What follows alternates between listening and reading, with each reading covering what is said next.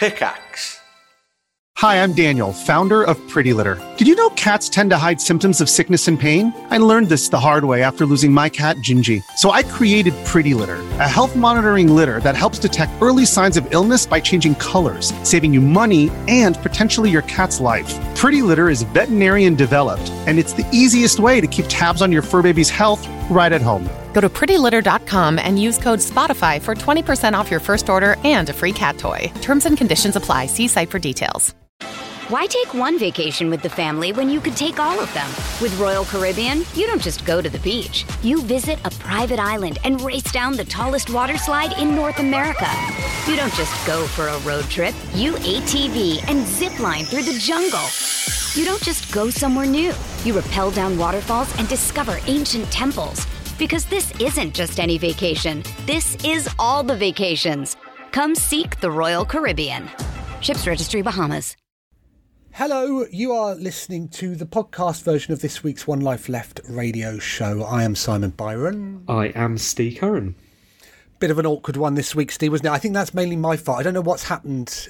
Dexter's playing Ghost Recon in the house, so maybe he's using all of the internet on that. But there were times there I had absolutely no idea whether you were speaking or not. Really? Okay, sorry. I think it may have, been fitting because today I felt like I was saying quite a lot just because I had quite a lot on my mind. I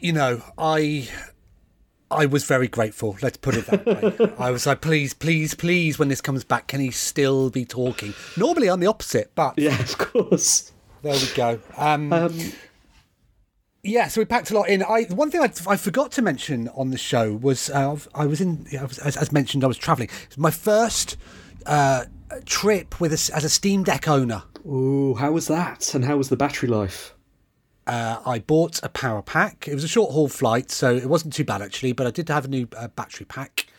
There's a new brand actually that people recommend. Not Anchor anymore, Steen. Oh no. Yeah, I forget what Inui or something like that. Anyway, I'll put an affiliate link in the show notes. But what was good about it was Ramona was on the window seat, Kate was in the middle seat, I was on the aisle seat. Small plane, lots of people getting up and coming back. I got some looks. Did you? How can you're playing Deathloop above the skies? How can that be possible? Yes, we've got a Steam Deck. Thanks very much. No, it's good.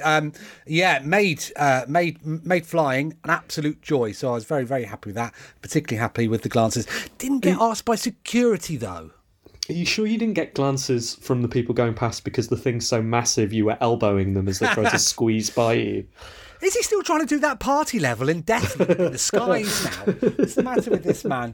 So that was good. But the rest of travel was an absolute nightmare. There was... so you'll remember Copenhagen has passport control. Mm-hmm. It has it after the shops and after the pub. And so, normally at an airport, you're like, oh, okay, great. I've got past the official bits now. I'm going to relax, and then I'll get to the gate. Well, you forget in Copenhagen, and then of course, because of what's happened, everything is, there's just an awful lot of standing around. And there was a couple in front of us, an older woman and an older man, and the man said, because we weren't in the European queue, obviously, and he went, "Oh, all of this because of Brexit," and she went, "Well, I'm glad actually. I knew exactly what I was voting for, and this is what I take. And what I didn't do, but what I wanted to do was just lean forward and go, if you knew that this was what you were voting for and you still did it, then that makes you a bigger c***." Whoa, Simon. I didn't say I thought it though, and I thought it so hard. She could probably sense it, but yeah, it just annoyed me. And I knew exactly what we were voting for. You didn't. Yeah. Well, how have you been? Well, I've been fine. What I was about to talk about was, the thing that we were talking about earlier in the week, because I am sure that viewers might have liked to see my reaction to you saying. dropping that word, and it turns out they might be able to at some point in the future. Yes, we must look into that. Yeah, hopefully we will open up our live recordings and you can hear us swear before it gets deleted. We can do that because there is talk as well, actually, of us doing doing it live on Twitch as well at some point. So there we go. Lots to come. Lots to come. We need to plenty of work on our face and our manner and our professionalism before we do any of that sort of stuff. Can't wait. More details on that to come. But until then, thanks for listening to the show. Here it is.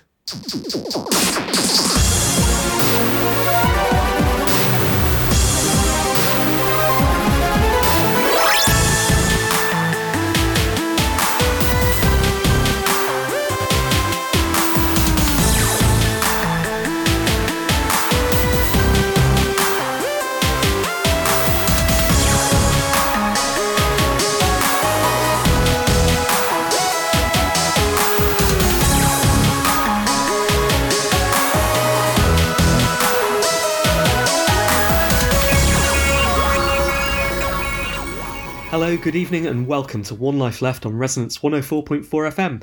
My name is Steve Curran, and we're a video game radio show.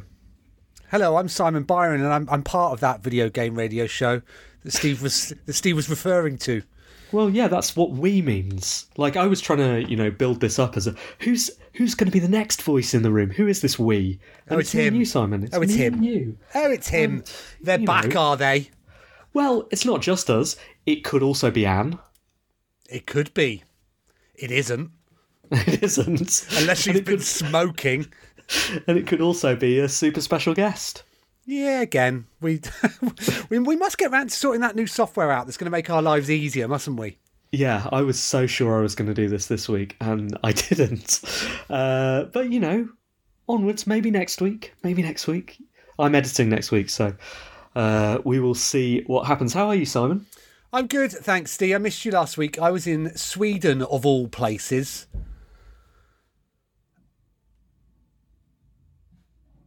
Okay. Do you know how talking works?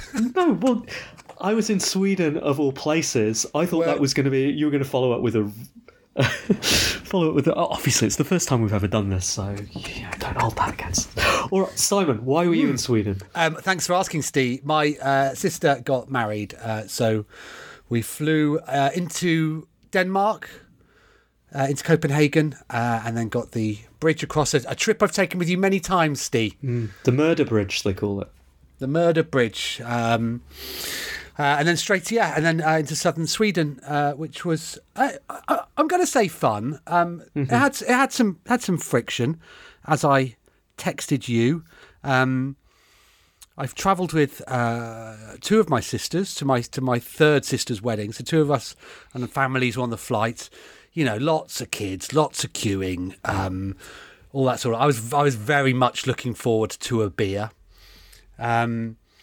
Landed in Copenhagen airport, and what you can do there, because Denmark likes a drink, you can buy cans of lager to drink whilst you're waiting for your luggage. I didn't do that, but I bought them as train cans, and I bought the whole family train cans, the adults, I should specify.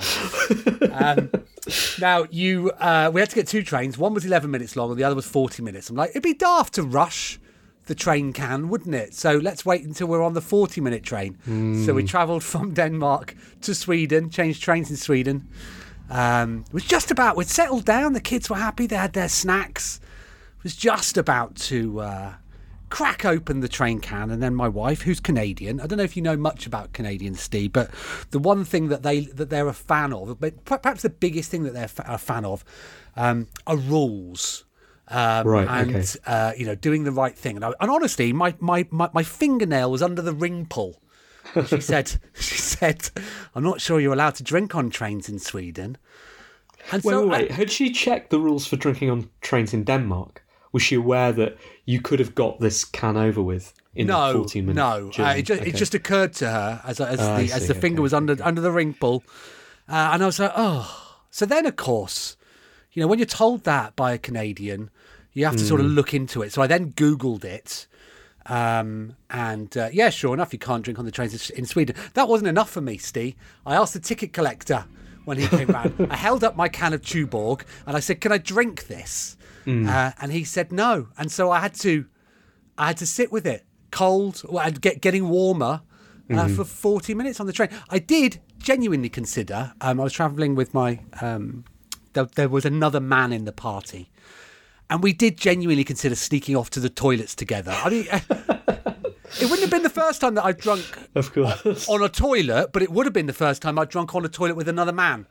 So are you allowed to drink in the streets, in the stations in I Sweden? don't believe you are. I don't You're think not. You can't smoke. You can't smoke in public places over there, which is quite right.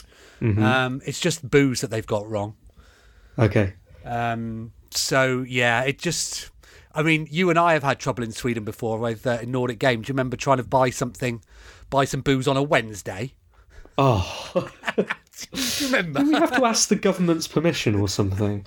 So I assume you sort of bided your time and waited until you were in the church to open up. So I did ask if you could drink in churches. Well, I mean, it all worked out in the end, actually, despite me being furious about this. I mean, admittedly, it was my oversight. My oversight. I could have... I absolutely could have necked it in 11 minutes if I'd been honest with myself, and then I wouldn't have had that problem. Anyway, I bought train beers for everybody. Nobody could drink the train beers, so they then became all my hotel beers. Oh, congratulations. Thanks very much. It all worked out. Well, I've been at the cricket today. Are you allowed to drink at the cricket? Yes, you absolutely are, but are you allowed to drink at the cricket when you are in sole custody of a 3-year-old? Ooh, well...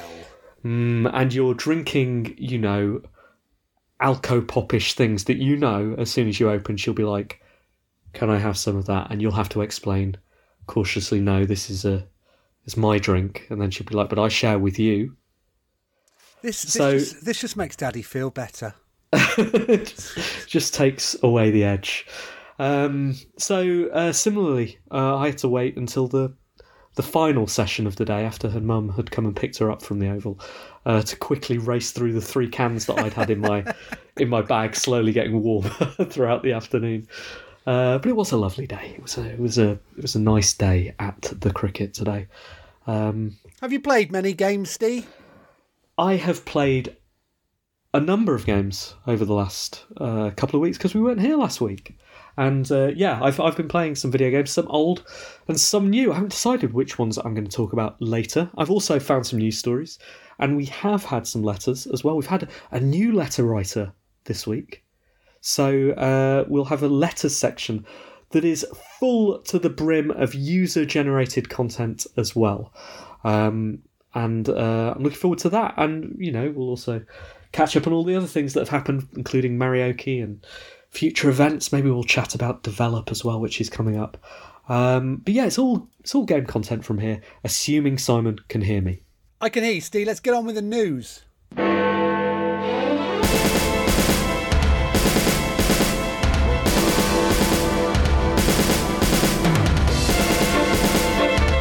life left.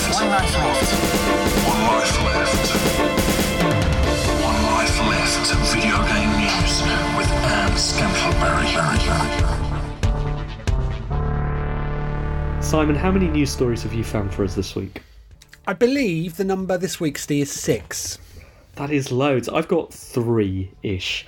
So why don't you start and we'll see how many of these overlap.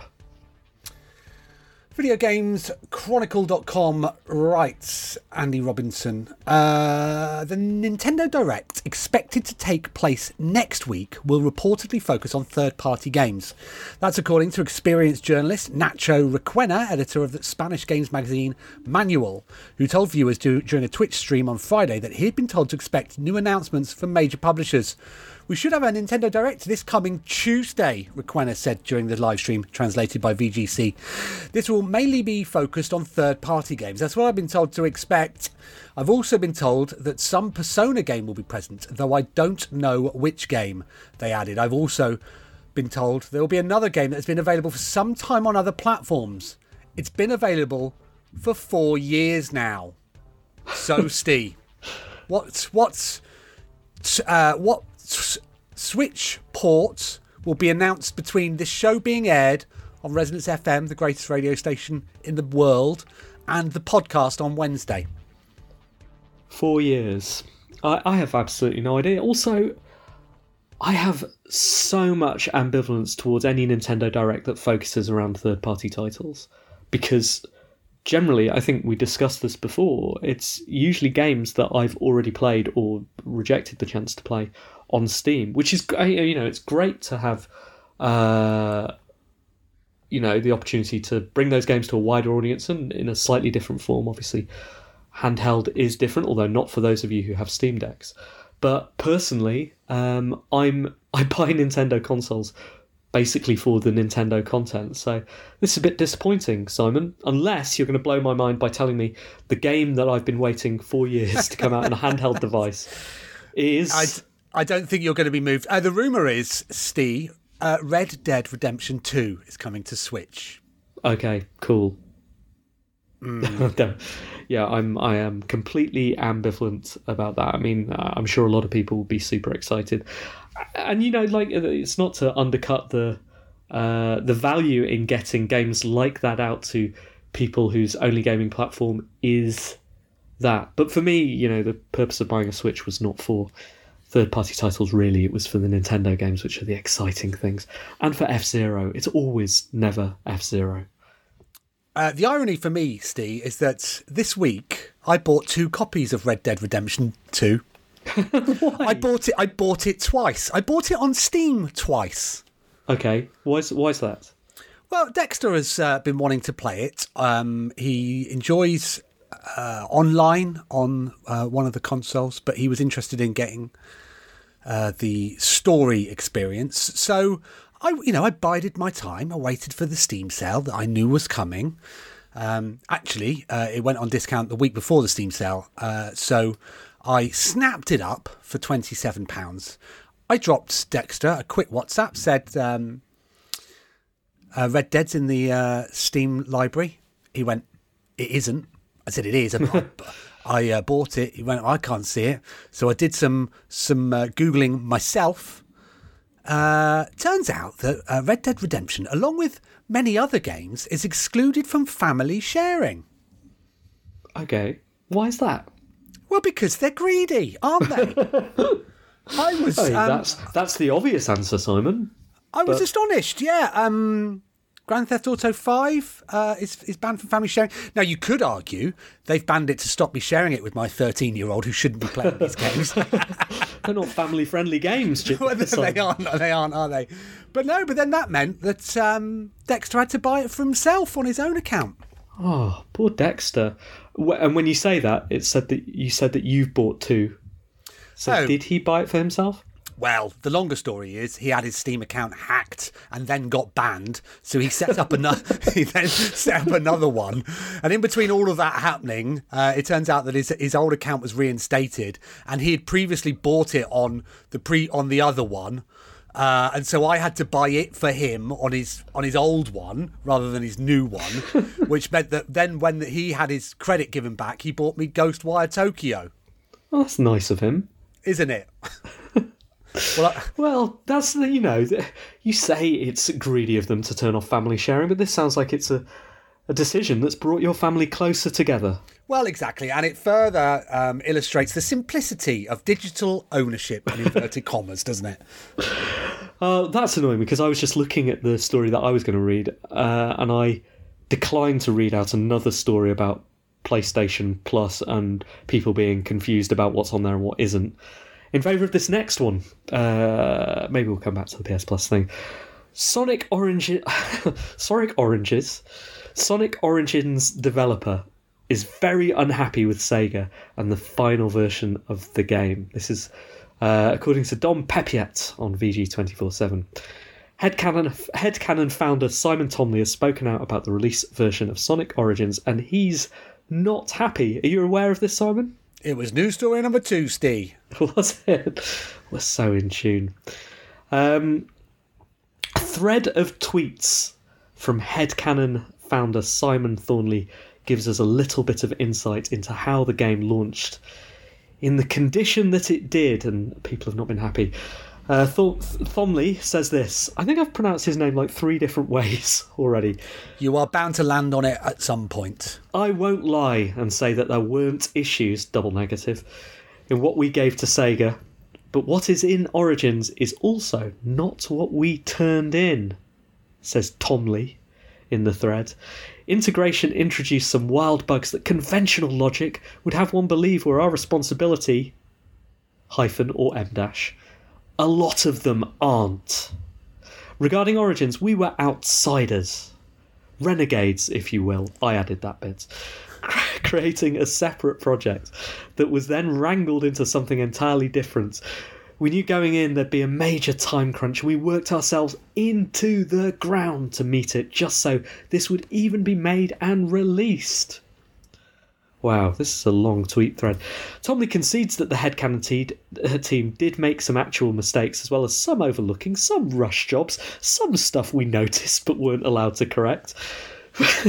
But goes on to note that Sega's portion of development introduced more bugs that weren't in the build provided by headcanon. As a result, while they were asked to make some major fixes toward launch, they were told they couldn't action them because of the way submission works. I'm extremely proud of my team for their performance under such pressure. Every one of us is very unhappy about the state of Origins and even the Sonic 3 component. We weren't too thrilled about its pre-submission state either, but a lot of this was beyond our control. Wow. Simon, how do you feel about that? I don't think that they'll be working with Sega again. It sounds like, it sounds like they're in a difficult position, right? Because on the one hand, they have to say, what they believe is the truth, which is, hey, Sega, this wasn't all our fault. On the other hand, it's not a great look for them in light of any publisher wanting to work with them, saying, lads, the publisher dropped us in it here, it's all on them. It's not a great look for anybody in this world. So yeah, interesting use of Twitter. When you, is that an industry phrase? Not what we turned in? It does sound a bit like. Yeah. Say this, lads. Do what you can. It's not great, if I'm being honest. There's a lot of problems with it, but do your best, lads. Do your best. Yeah. Well, good luck to everyone involved. Yeah. Talking of good luck to everybody involved, that's not even like an appropriate segue, Steve. But I'm going to push on. Chris Pratt has said his voice in the Super Mario movie will be unlike anything ever heard in a Super Mario product. Speaking to Variety, Pratt explained that his voice won't be an exact imitation of Charles Martinet, typical Mario voice, but instead will be updated.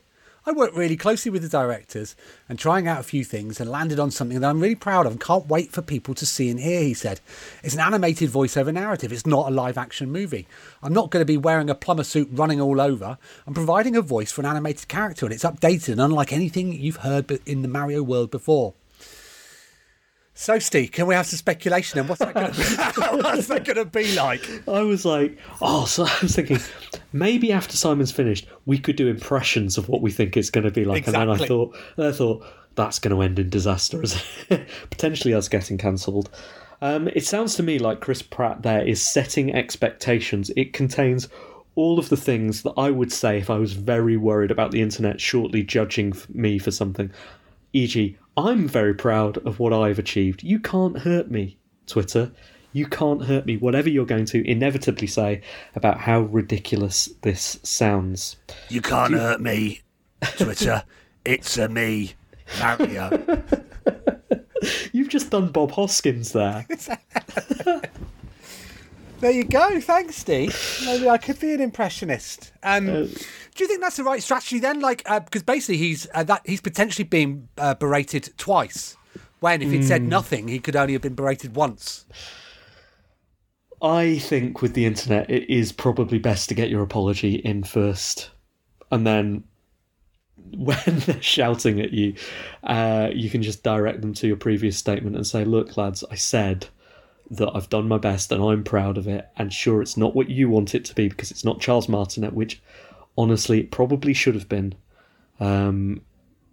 but it is what it is. Anyway, I'm going off to make another proper movie.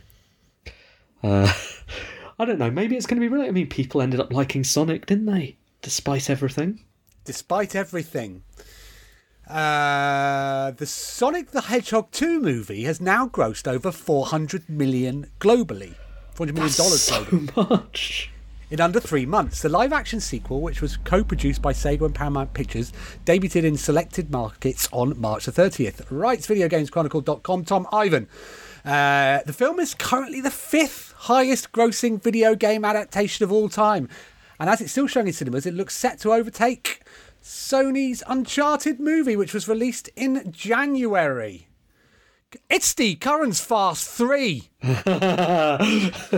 what are the other three? Okay. The 3 higher grossing video game adaptation movies. A Tomb Raider. Is a One. Tomb Raider in that? It's not, but that's one answer. Okay. The other Sonic one? The Sonic one that's happened? No. Well, they've both happened now. Okay. What is a game? If Was it there a helps movie you- of Well, sensible soccer? No, that's 3 out of 3 wrong, Steve. Zool. It's hard, isn't it, when somebody just asks you to name some things? No, I like it though. Do you? I'm enjoying it. It's really making me excited about delivering a Fast Five for you later in the show. We haven't got time. We haven't got time because we're too busy doing Steve Curran's Fast 3. Okay. Uncharted. No, I mentioned Hitman, that was a movie. It was a movie. It's not in the Street top Fighter, 3. that was a movie. It was. Mortal It was Kombat's a movie, but it's not. No. Okay.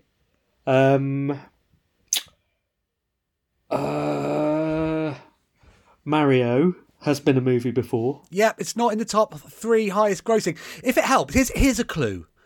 I'd forgotten about all 3 of these movies. Had you? Okay. You tell me. Okay. So the 3rd highest grossing video game adaptation currently, Steve, is Rampage. What? The second highest. Never have got that. No. Never have got that. The second highest grossing is Detective Pikachu. Yeah, I mean, that is one of those things that people knew existed for about a week and then has been entirely forgotten by everybody. Finally, Steve, the top grossing video game adaptation of all time is Warcraft. Oh, right, again. Yeah, Duncan Jones made that. Yep. Yeah. I don't know anyone that has seen it. No, absolutely not. I don't know anyone who's seen Detective Pikachu either. I don't know anyone who I know who would know that Rampage existed. So I'm okay with not getting any of those. Wow. Well, just goes to show, Steve, there's a whole world out there that's not us. Who'd have thought?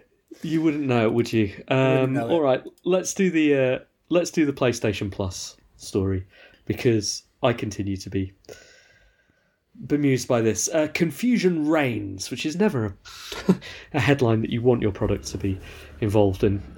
Confusion reigns over PlayStation Plus Premium's Classics catalogue, writes Conor Makar on VG247. Okay, Simon, here we go. Earlier this week, Sony launched the new PlayStation Plus tiers, including PlayStation Essential, PlayStation Extra, and PlayStation Premium. More expensive options provided players with an expanded library of free games. However, the games present across each tier have left some confused. According to the official announcement in March of this year, the PlayStation Plus update offers various titles for download depending on what version of subscription version you get. For PlayStation Extra owners, a catalogue of up to 400 of the most enjoyable PS4 and PS5 games are available. If you go all the way to PS Premium, a catalogue of beloved classic games are available in streaming and download options. The difference have left some looking over what games are available scratching their heads. For example, the PlayStation 4 remake of Medieval is one of the games present in the extra catalogue, while the Mafia remake is featured in the premium selection, where PlayStation Classics were meant to be. A guy on Reddit, user Luke Kid, brings up additional titles that are placed oddly. Why are games like Saints Row Remastered and Demon Souls Remake in Extra, but Bioshock and The Last of Us Remake in Premium? It makes no sense to me. I really wanted to play Bioshock, but I can't because it's in Premium. So yes, if only there was a way of getting Premium. Yeah, I mean, quite. It does sound bewildering, though, to me as someone external to all of this system. Do you have a handle or a feeling on how all of this is organised? Yeah, so I stacked a PlayStation Now 3-month code with my previous PlayStation Plus subscription in order to qualify for 6 months worth of the top tier. And so I loaded it up on Tuesday or Wednesday when it launched, scrolled through it, saw that Metal Gear Solid 4 isn't in there, and then shut it down again. And then wondered how they define most enjoyable or most beloved, because surely Metal Gear Solid 4 would be in both of those categories. I now regret buying a 3-month PlayStation Now subscription in order to open up a world which I will never enter. I don't see. Oh, actually, no. That said, I mean, and again, I don't quite understand the who's, the what's, the where's, but Annapurna's cat game is launching into that. So I do want to play that, and so I will be playing it via that and saving some money. It sounds to me like it's a good option for someone who just casually wants a feed of games to play and doesn't really care about games. I don't mean doesn't care about games, but doesn't care about specific games, in the same way as Netflix is a good subscription model for someone who just wants a load of stuff and goes on and finds something to watch and isn't looking for anything specific. And that is how a lot of people consume games these days, I think. But if you are someone who is really invested in video games and cares about specific genres or specific titles, then, yeah, it feels like you're constantly going to get a feeling of, oh, what should I be subscribing to? What should I have? Oh, I want that, actually. Just constantly annoyed that this thing isn't in there. And, yeah, at that point, you're probably best getting off a subscription to something that's a little bit crisper and a little bit more easy to understand, I think. Yeah, and it's this mixture of downloading and streaming and, all of this sort of stuff, which is a bit confusing. A couple of other news stories I was going to mention. Star Wars Knights of the Old Republic launched on Nintendo Switch on the 8th of June. Last Wednesday, the publisher, Aspyr has offered a workaround for a game-breaking bug in the Switch version of Star Wars Knights of the Old Republic. The game, which was released, includes a crash which occurs after the Basilisk crash cutscene when landing on Onderon, blocking further progression. For now, our suggested workaround is to warp past the point where the game crashes using the cheats menu, Aspyr said on Wednesday. Wow. So that's a piece of advice, isn't it? You can't finish the game you bought, so use a cheat menu. And the other one was, this is an extraordinary story. Bungie is seeking over $7.6 million in damages from a Destiny YouTuber who allegedly impersonated the company in order to issue a series of bogus DMCA strikes against fellow content creators. The studio said in March that it was investigating a series of copyright takedowns on YouTube that had not originated from the company or its partners. Later that month, it filed a lawsuit claiming that John Doe's had used a hole in YouTube's DMCA process security to impersonate the studio and sabotage the work of Destiny content creators. Wow. In a revision of its original complaint, which was spotted by the Gamer Post, the defendant has been named as Nick Miner, aka YouTuber Lord Nanzo. Last December, the YouTube channel of Lord Nanzo was issued a takedown notice after publishing music from the original soundtrack for Destiny expansion, The Taken King, which Bungie said infringed copyrights and violated its policy on fan use of intellectual property. Rather than remove the video, Miner is alleged to have left it online until YouTube deleted in January. Bungie claims that, seemingly in retaliation, Miner created fake Gmail accounts in order to pose as the studio's brand and protection vendor, CSC, and send out a wave of fraudulent takedown notices targeting videos posted by members of the Destiny community, including My Name is BYF, or Bife, and then other names I can't pronounce. And then there's some tweets where he's part of the community. So Owen Spence says on Twitter, extremely disappointed to find out that Lord Nazo, our friend and someone in direct communication with us about the takedowns, was the person who issued the fake DMCA takedowns on behalf of Bungie. ... It's Rebecca Vardy's account. It's a proper unmasking, isn't it? Isn't it? Wow. Nazo lied to us, started a Discord group DM with me, Promethean, Bresci and Lorcan OC, and then said things like this while acting like he was a victim. I feel lied to, betrayed and unbelievably upset that someone we knew and trusted would do this. Crikey, it's all been kicking off, so it? the dude, the dude accused of this, Nanzo, Lord Nanzo. Lord. Is he actually a lord? Well, surely. Actually, I don't know whether he's got a blue tick. Whether he's a conservative sitting in the House of Lords. They've got a lot of time. Is he? So has he responded? Maybe. Has he made a statement? That is not evident in this story on videogameschronicle.com. So we'll have to leave that open. And if we remember, we'll come back to it. But blimey, eh?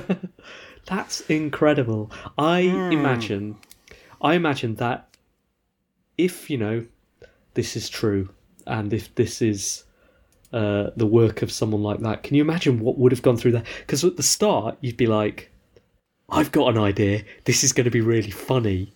I could do this. And then, when it starts working out, wow, the euphoria. Like, of creating a Gmail account and just managing to get these things taken down and doing it to your mates in a kind of, they'll never suspect me, Lord whoever. I'm a lord. If it was the Lord. And then I imagine the emotional payoff of being found out and then being sued for how much? $7.7 million. That is probably not worth the emotional high of this working out. I would say, wow. Let's not do it then, eh? I was thinking, while they were detailing this is quite a good idea, isn't it? What if we were the only video game podcast? Well, check your inboxes, other ones. All right, is that all the news? That's all the news. Thanks, Simon. One Life Left video game news with Anne Scantleberry.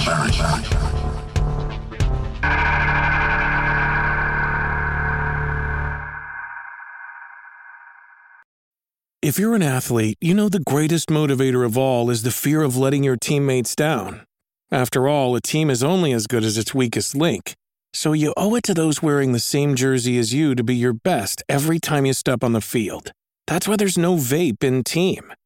When you vape, you can expose your lungs to toxic chemicals that can damage your lungs. If you're a step behind, the team's a step behind. Brought to you by The Real Cost and the FDA. Why take one vacation with the family when you could take all of them? With Royal Caribbean, you don't just go to the beach. You visit a private island and race down the tallest water slide in North America. You don't just go for a road trip. You ATV and zip line through the jungle. You don't just go somewhere new. You rappel down waterfalls and discover ancient temples. Because this isn't just any vacation. This is all the vacations. Come seek the Royal Caribbean. Ships Registry, Bahamas. This episode is brought to you by Reese's Peanut Butter Cups. In breaking news, leading scientists worldwide are conducting experiments to determine if Reese's Peanut Butter Cups are the perfect combination of peanut butter and chocolate. However, it appears the study was inconclusive, as the scientists couldn't help but eat all the Reese's. Because when you want something sweet, you can't do better than Reese's. Find Reese's now at a store near you. You're listening to One Life Left on Resonance 104.4 FM. We are a video game radio show. We are also a podcast. If you want to listen to the radio show, you can stream that on the internet. If you want to listen to the podcast, you can do the same.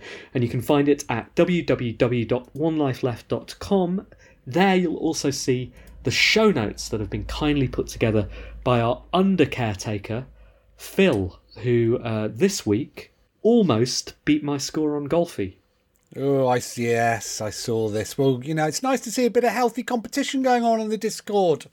It worked, didn't it, for you when you WhatsApped me in all caps and said, "See you on the leaderboard," and then sure enough, you did see me on the leaderboard, 20 places above you. I didn't see you on the leaderboard. I saw you on the Discord, bragging about being above me on the leaderboard because you were far too high up. Yeah, I try and get my goal-free daily runs in early, and I've still never been top. But I do enjoy it. So I cannot stop playing it. So nice to see you on there. If you want to engage in that kind of inter-show banter, you can join our Discord, where the listeners of One Life Left and some of the contributors and us hang out. You can do that by joining the Discord. You can find the link to that. I think it's on our Twitter profile. It's certainly in the show notes that Phil, our Under Caretaker, uploads. Thanks, Phil. Thanks, Phil. Do we have any other business to deal with in this section of the show? I do not think so. I do not think so. Let's get on with the letters. Messages and forward BCC One Life letters. Right, I'm opening the Discord, the mailbag section, where our digitally inclined listeners write to us. If you're sort of not digitally inclined, you can send us a letter, courtesy of Resonance, although I don't know how they haven't forwarded any posts to us recently, have they? Must be too heavy. It must be uneconomical to ship. Yes. Talking of which, I don't believe we've got any in the email in the last 2 weeks. I don't think so. There's an awful lot of press releases, but I cannot see. I'm sure I saw one. Yeah, read one out from the Discord while I have a poke around. Well, we have a few on the Discord. Go on then. Did we do this one last time? This is complicated. This was sent on the 16th of June. Which is after. No, yep. So, okay, good. Right, good evening, gents. Good evening. Good evening to you, the Sound Bomber. I've always approached gaming in the same way I approach all aspects of my life, and will choose the path of least resistance. If there's an easy mode, I'm playing on easy mode, with the single exception of FIFA, because let's be honest, no one's going to get anything from winning every game they play 10-0. But with all its hype, a part of me is intrigued by Elden Ring. I've never played any of the Souls games. I don't enjoy punishing games or having to repeatedly play the same part of a game over and over. So guys, give it to me straight. Am I really going to enjoy the best game ever? Or will it end up going straight on eBay? I'm certainly not buying digital. What do you think, Simon? Yep, cut out the middleman. Sell it on eBay before you buy it and then just ship it straight to the person that is buying it from you. I completely agree. I've been thinking this myself a lot recently. On games where you can... Obviously, I dipped in and out of Elden Ring and realised very, very quickly that it wasn't for me. But on other games where they are becoming a huge range of accessibility options, there are many that you can just adjust all sorts of gameplay parameters. And the one that I now, unashamedly, will look for is auto aim lock, and if it has a slider for how much you want it to lock on, I want it to lock on all the way, baby. so I'm doing that a little bit with Deathloop, and then as I was seeing how Red Dead ran on the Steam Deck, I downloaded it using the hotel Wi-Fi and got banned. Got my device banned. It's 120 gigs. Thanks, Sweden. I had to find another way to provide internet to my family because we got kicked off. But yeah, I was playing with that, and that's got options. That's like, what I want to do is pull the left trigger, lock on, and pull the right trigger to shoot. So I am with you, the Sound Bomber. So I was, similarly to Simon, and as anyone who's listened to the show for a while will know, that I've tried again and again to get into the sort of Soulsborne games and have never really, really managed it. With Elden Ring, I felt compelled to do it, partly because of reviews like Parko's calling it the best game ever. that I felt like I should. I played it for a little while and then thought, this isn't for me. And then I went back in. I ended up sticking around about, I think, 40 hours or something into the game. And for parts of that 40 hours, I think you can do that thing, right, where you play a game for long enough and you can convince yourself you're enjoying it. Like, you can commit to a game, and there's very few games I've found that I can't convince myself that I'm enjoying it. And so it was with Dark Souls, that there were periods in playing it where I was like, I can't wait to play this again. I'm really, really excited to go back to this. And there's no doubting it's beautiful. It's narratively smart and interesting and different. It doesn't feel like just playing another D&D game. And if you, like me, don't like boss battles, that's probably the end of it, because I don't like boss battles, and ultimately the thing that drove me away was I explored the whole world, I saw so much, but found myself running away from most of the pinch points that bully you into these combat moments with huge creatures that require, and this is the game, you going at that combat moment again and again and again and again, and ultimately you win, and I beat a few of them. And yeah, you feel this moment of euphoria, but for me, that moment of euphoria is not worth the hour that you put into it and the repetition. And so, as an exploration game, I loved it. Like, genuinely, like, saw so much, and some of that sticks in my head. And part of me wants to go back and keeps telling myself, oh, but you chose a boring character, you know, wizardy type, just firing at things from range, and maybe if you tried something else it would be more interesting. But I'm not convinced by that. I think I just want to love it. And so, you know, the short answer is I think that you'll be the same, and I think that you will find yourself convincing yourself, and after 16 or 17 hours you'll give up and you'll put it on eBay. Whether or not that is worth the, you know, 10 quid deficit you'll make from that cycle, I don't know. Good luck with it, though. Whatever it is that you choose to do.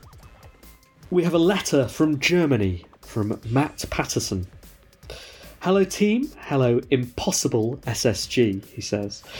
All this talk of sports games got cheap from car boot sales reminds me of the one time I tried this. I always enjoyed watching American football on Channel 4 as a kid, and picked up a second-hand copy of Madden 2015 to see if I'd like that too.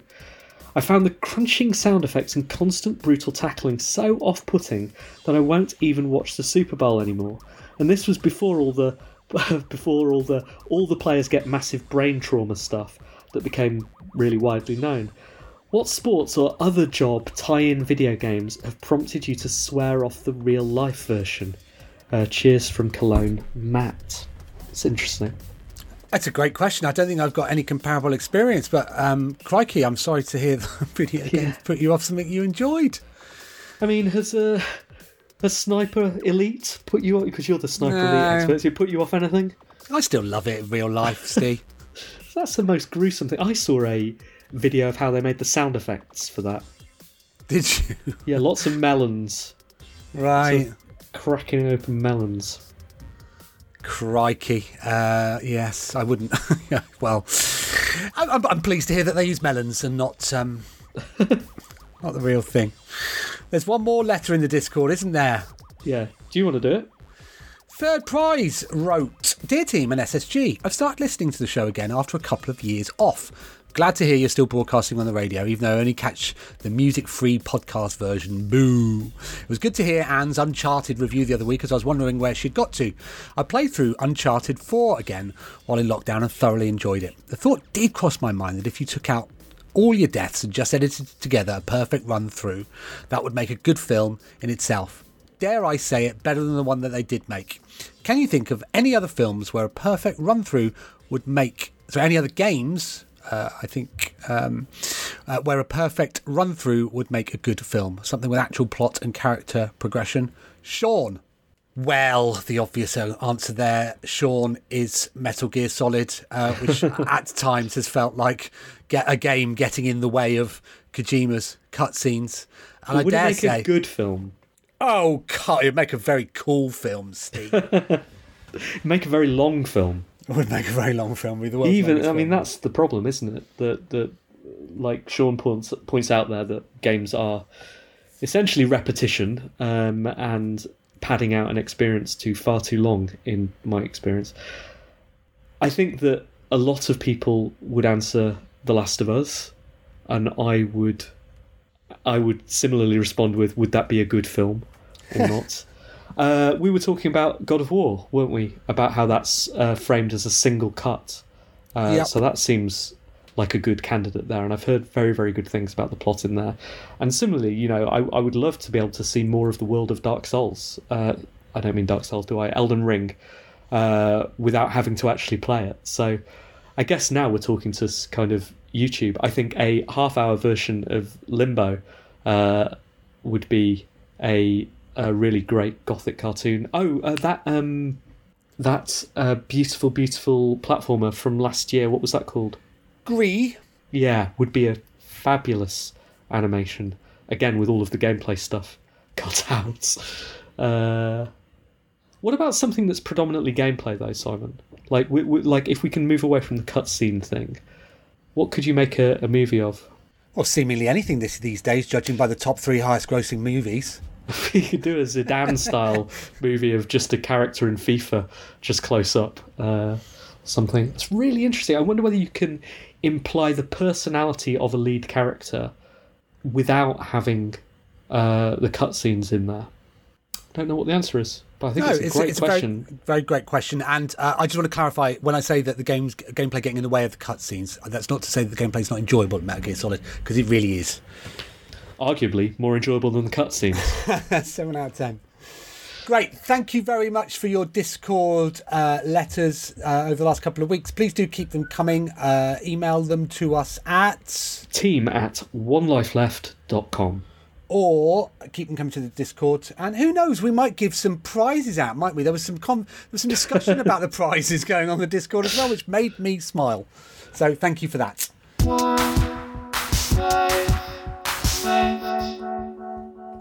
We're back. This is One Life Left on Resonance 104.4 FM. We are a video game radio show. I've just had an email from Epic Games entitled. Oh yeah, what do they want with you? Well, it says the title is Parental Permission for an Epic Games Account. And the email begins, Dear parent, fair enough. And then it goes on to say, your child, brackets, aged 10, close brackets, has an Epic Games account. What a way to break this to me. Crikey, Steve. Which is used to play Fortnite, Rocket League or Fall Guys. We've become aware of your child's age. And we have temporarily restricted their access. Wow. You've become aware of your child's existence. Shall I write back to them and tell them that? Wow. I don't know. One assumes this is... Oh my goodness, it's been sent at 6:56 and at 6:57, so someone's urgently trying to... I guess they've used my email address, my slightly common Gmail address to try and register an account, which has just been locked. How interesting. There we go. Sorry about that, 10-year-old.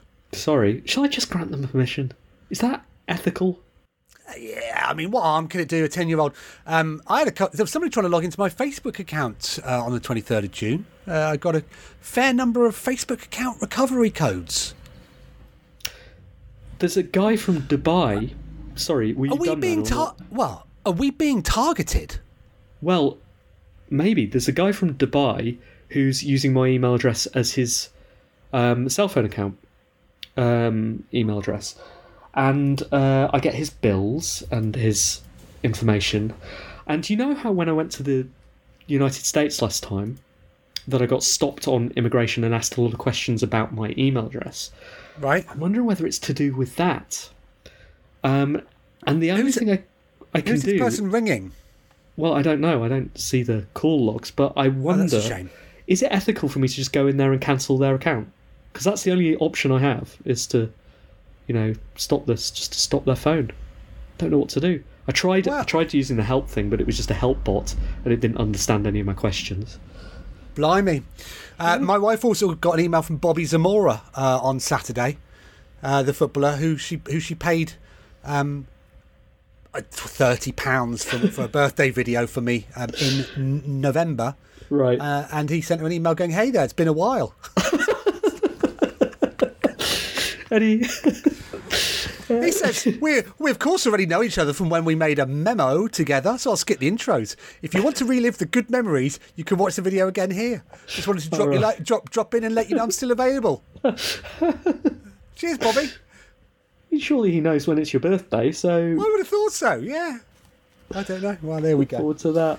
All right. Any other business? We're not going to do a Simon Byron's Fast Five. We haven't got time, Steve. I made sure of that. Thank you, Bobby Zamora. So let's do the reviews.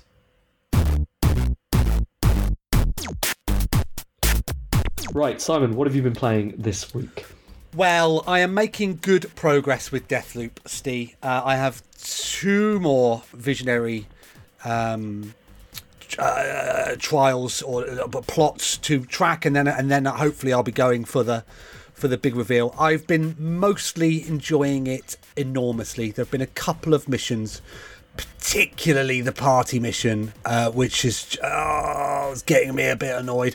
I've had to go on to the internet and look at guides and tips and all of this sort of stuff. And of course, you know, it being an arcane game, there's many ways to approach each level. So I've been finding some shortcuts and some stuff like that. I finally did that mission this afternoon, Steve. So that was super pleased about that, because it was getting right on my nerves. I was beginning to have dreams about it.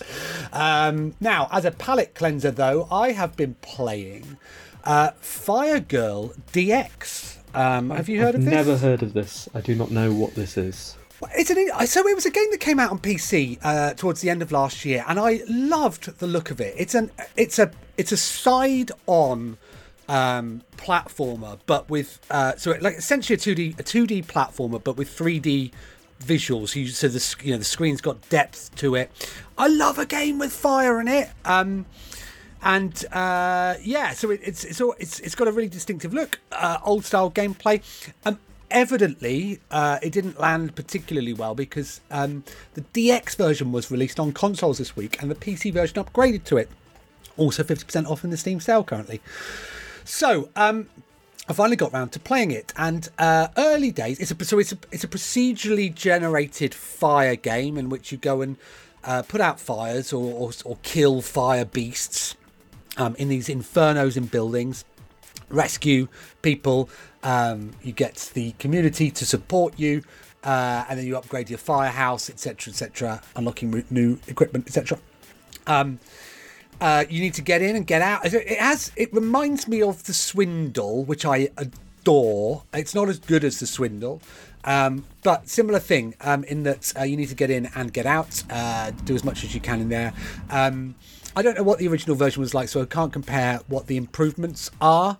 I find it a little bit fiddly in terms of the viewpoint's quite close, so you often miss. You can sort of zoom up using your hose and sort of go into something that was just out of frame. But actually, once you learn to appreciate its pace, it becomes a fun game to play. So yeah, I'm thoroughly enjoying it. Runs pretty well on the Steam Deck after you sort your resolution out. So yeah, it's been a nice palate cleanser, as they say, from Deathloop the last couple of weeks. So 7 out of 10. I have been playing 2 games that are quite similar in nature. One of them is called Freshly Frosted. Have you heard of that? I've not heard of Freshly Frosted. And the other one is called Please Fix the Road. Have you heard of that? All the cool kids are playing Please Fix the Road. Are they? They are, yeah. Your Parkos, your Stewarts. That's really interesting. So, Parko and Stewart, both veteran games journalists, but I would fancy my chances at besting them in a fight. In a Please Fix the Road off, in a competition, a skill and knowledge based competition set around these types of games, because these are tile based puzzle games, which is kind of my genre. So I picked them both up without knowing anything about them, because I saw them on Steam and was looking for something like that. So Freshly Frosted, you work in a donut factory. And there is a place where the donuts come out, and then there are machines that put, for example, the frosting on and the sprinkles and the cream and the jam. And you have to construct a conveyor belt that snakes around the room and takes the donuts past these machines and then arrives in the exit point. And slowly these puzzles get harder and harder, and then new aspects are introduced. For example, there are 2 places where the donuts come out. Similarly, that kind of thing.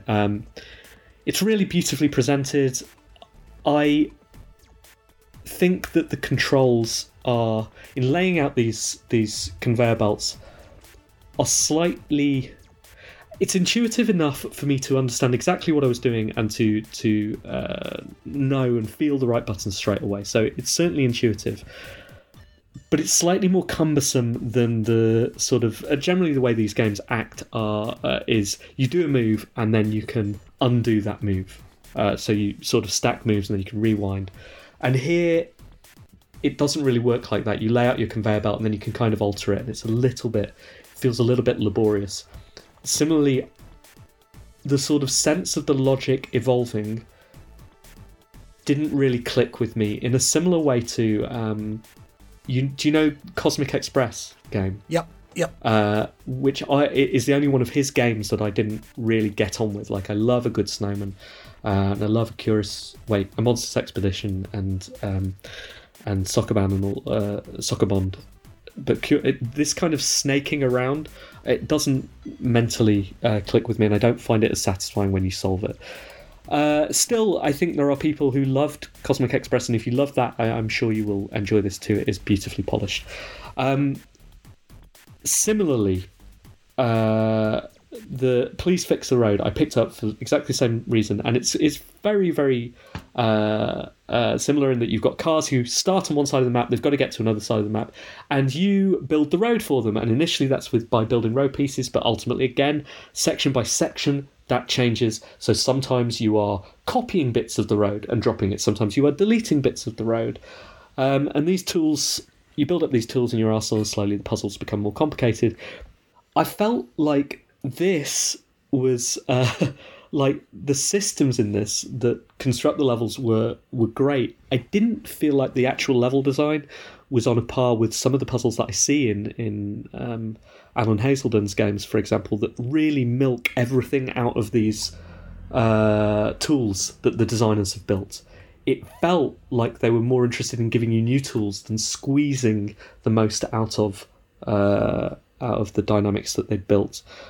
And as such, I felt kind of rushed into the new things and never really got them. However, what I would say is it is astonishingly beautiful. Like, it's really, really beautifully executed. Like, I'm in awe of the satisfaction that's built into all of this, except in one point, one weirdly ludicrous design decision, which I do not get, which is this. You have a car that needs to get to a destination, or an animal, or whatever else, and you build the road, right? And at that moment, it should be the moment of celebration and validation, where everything works out, and you see the car making its way around this path, or the cars, or whatever else, they move around, and then they get to their destination, and something happens, right? Fireworks go off, or whatever. But instead, what happens is, the car flies in the air, tumbles and bursts into flames, and that's it. And it feels like, why did I do this? Like, why did I haven't made anyone happy. I've caused chaos. And I think that would be funny to happen maybe one time in 100. But really, I should be looking for something that validates my precious and fragile little heart and tells me I've done a good thing. The interstitial things where the puzzles fold up or unveil themselves or appear on screen are just amazing, like beautiful. I think that sort of payoff is such a curious design thing. Anyway, they're both good puzzle games, and if you like that sort of thing, you'll like this. 7 out of 10. 7s out of 10s all round.